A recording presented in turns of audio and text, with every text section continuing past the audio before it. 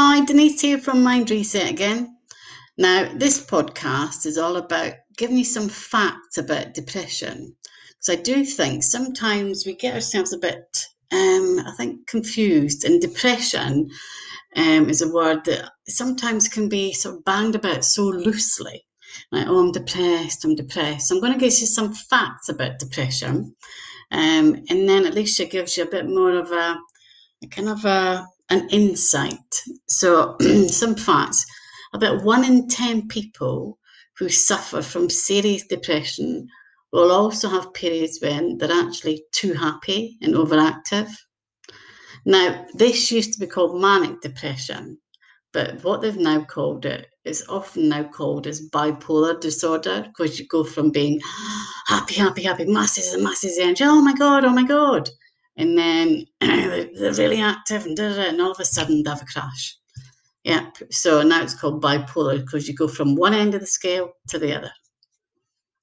About 1 in 4 women and 1 in 10 men suffer from depressive episodes at some point in their lives.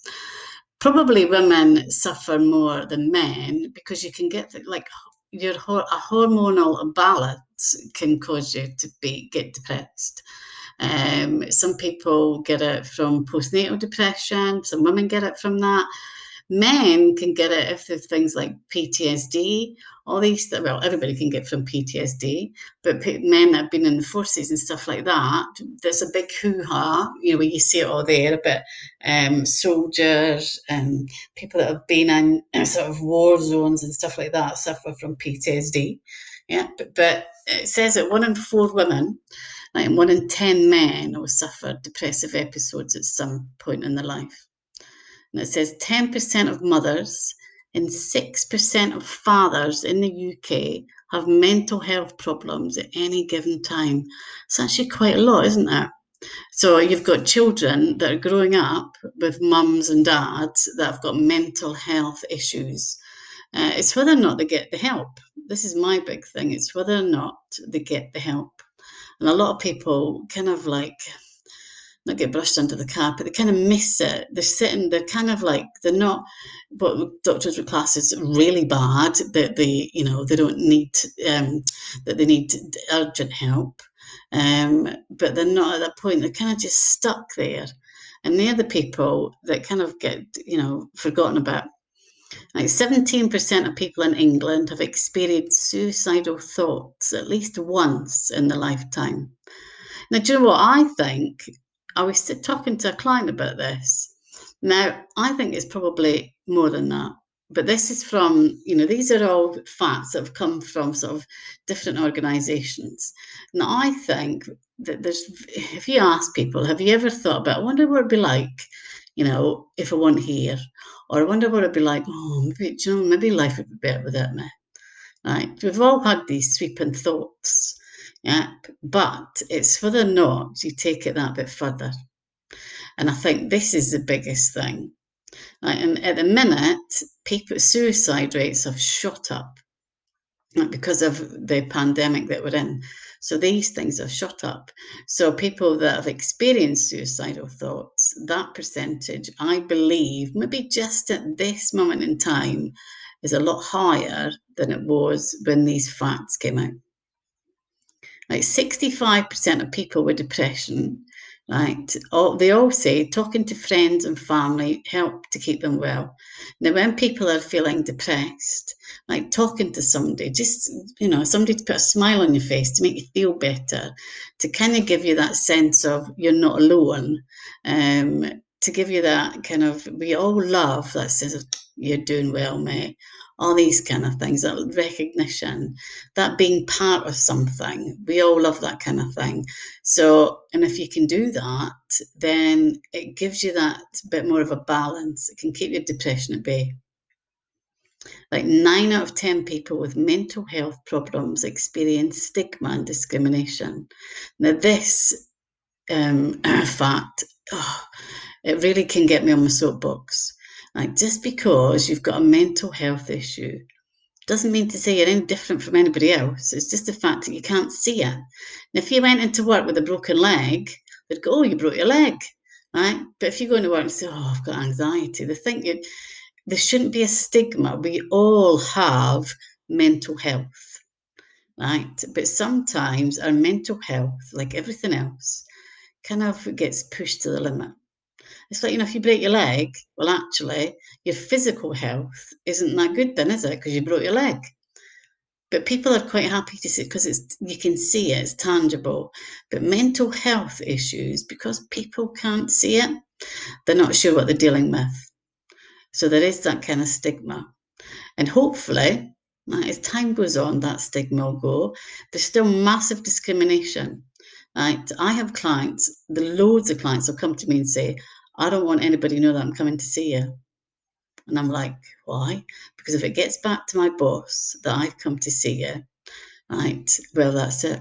I might not get promotion, or there's job losses going and I'll be first at the door because I think I can't cope with my work and so on and so on. No, that should not be the case. Just because, you're maybe feeling a bit sad, or you've got a bit of, you're feeling a bit of depression, all these kind of things, it's absolute rubbish, right? It just means that something's not quite right and you need to kind of sort it out.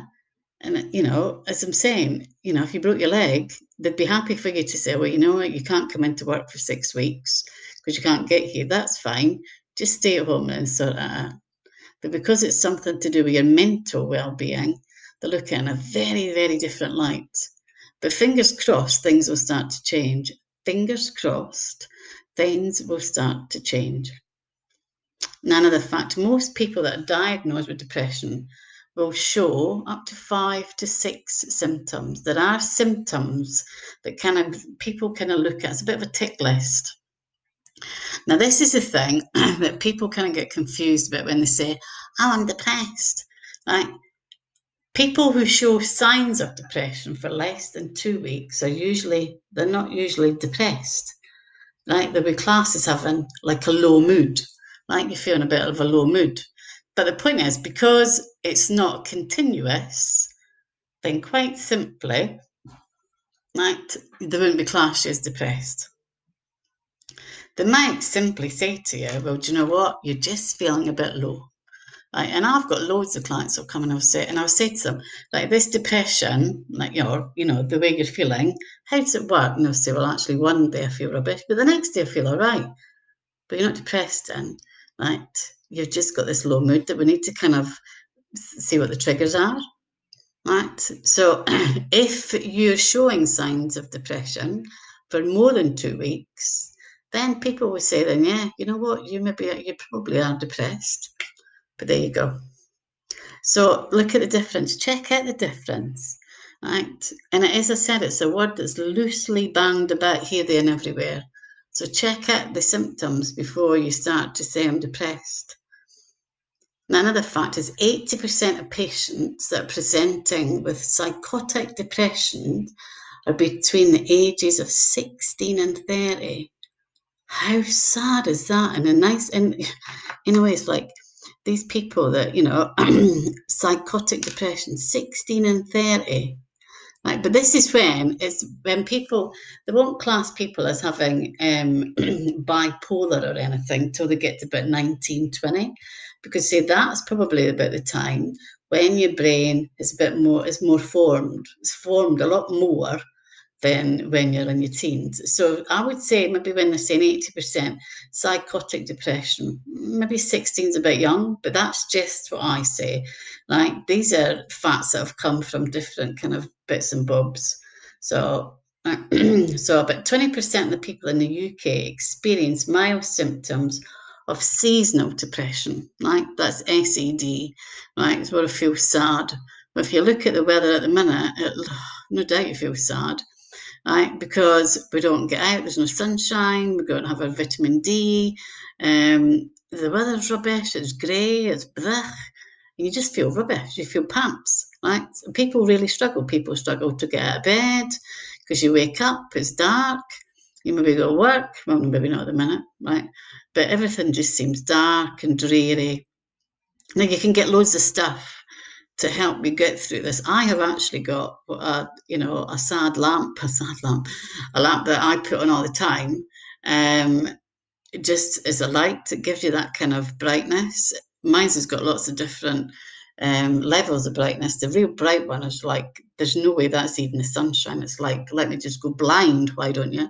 But they're quite good. So if you think you've got sort of seasonal depression, right, there are loads and loads of different things you could do. Up your vitamin D for a start. And see, maybe it's a sad lamp. There's loads of things you can sort of get to get you through a seasonal depression. Right, this other one is right, 2 million new cases of depression are diagnosed every year in the UK. 2 million. Oh my God. 2 million. That's one hell of a load of people. Right, and it makes you wonder why. Yep. Is it the fact that it's quite easy just to label people as depressed and say, there you go, there's an antidepressant? Right? Is it the fact that, is it a case of let's just pigeonhole people and say they're depressed? Now, there you go. Take some medication. Right? You're depressed and sort of. Right? Is that the easy? Is this why it's a lot? Because when we're looking at people's mental well-being, having 2 million new cases is like, Jesus. Yep. And a lot of the time, these are things that probably could be dealt with way before they get into adulthood. Yep, a lot of the time, these are things that could be dealt with when they're younger. I've done loads of stuff, loads of workshops and that with young people, to talk about their anxieties and their stresses and their worries and their fears, because some of the worries, you think, you don't want to be taking that with you, the worry that you worry about, the things that you're worrying about when you're younger, all the way through when you're an adult. Yeah, because a lot of them are just, it's like a snowball effect. What worries you when you're younger gets even bigger and bigger and bigger when you become an adult. So if we can nip a lot of these things in the bud when people are younger, then hopefully, these cases would go down. Now, the last thing I've got here, but for antidepressants, sometimes it takes several months to work. Right, so it's not a case of as a quick fix. People take them and they think all of a sudden they're going to feel better. They don't work like that. And some of the antidepressants can make you a hell of a lot worse before they make you feel better. Now, I always say to clients, if they come to me and they're on antidepressants, that's fine. I'm certainly not going to tell you to come off them because that's not my job. Yep, I always work with the medication that they're on. Say, let's work with it. Like, it might be a case of, all right, then, if you want to reduce it, let's reduce it. But you have to reduce it slow and steady. You just can't come off these things just like that. You can't go cold turkey. Your mind and your body go absolutely, they go into trauma. So don't try it. But they can take a fair whack of time to start to work. So if you're starting antidepressants, sometimes it's better off to get support throughout that time. Maybe come and see somebody like me, or go and see somebody else, or go and see if you can get something done on the NHS, anything. Yep. Now, if you start to take antidepressants and you start to feel worse, stop them. Just stop them. Right? If you get a dodgy stomach, you feel sick, or you feel like if you get suicidal thoughts, anything like that, then stop them and go and see the doctor. Yeah, because they're not supposed to do that. Right? Yeah, it can make you feel worse before you feel better, but not to the fact that you feel suicidal. So there are some facts, some basic facts about depression. I just thought I'd put them in because, sometimes we need to know all these things. If you've got any questions, any queries about depression, anything at all, then drop me an email. My email is denise@mindreset.co.uk. My website is www.mindreset.co.uk. And you need to chat, then I'll get in touch. And remember, your whole world revolves around the pictures that you paint in your mind and the words that you say to yourself. So make them good ones. Speak to you later.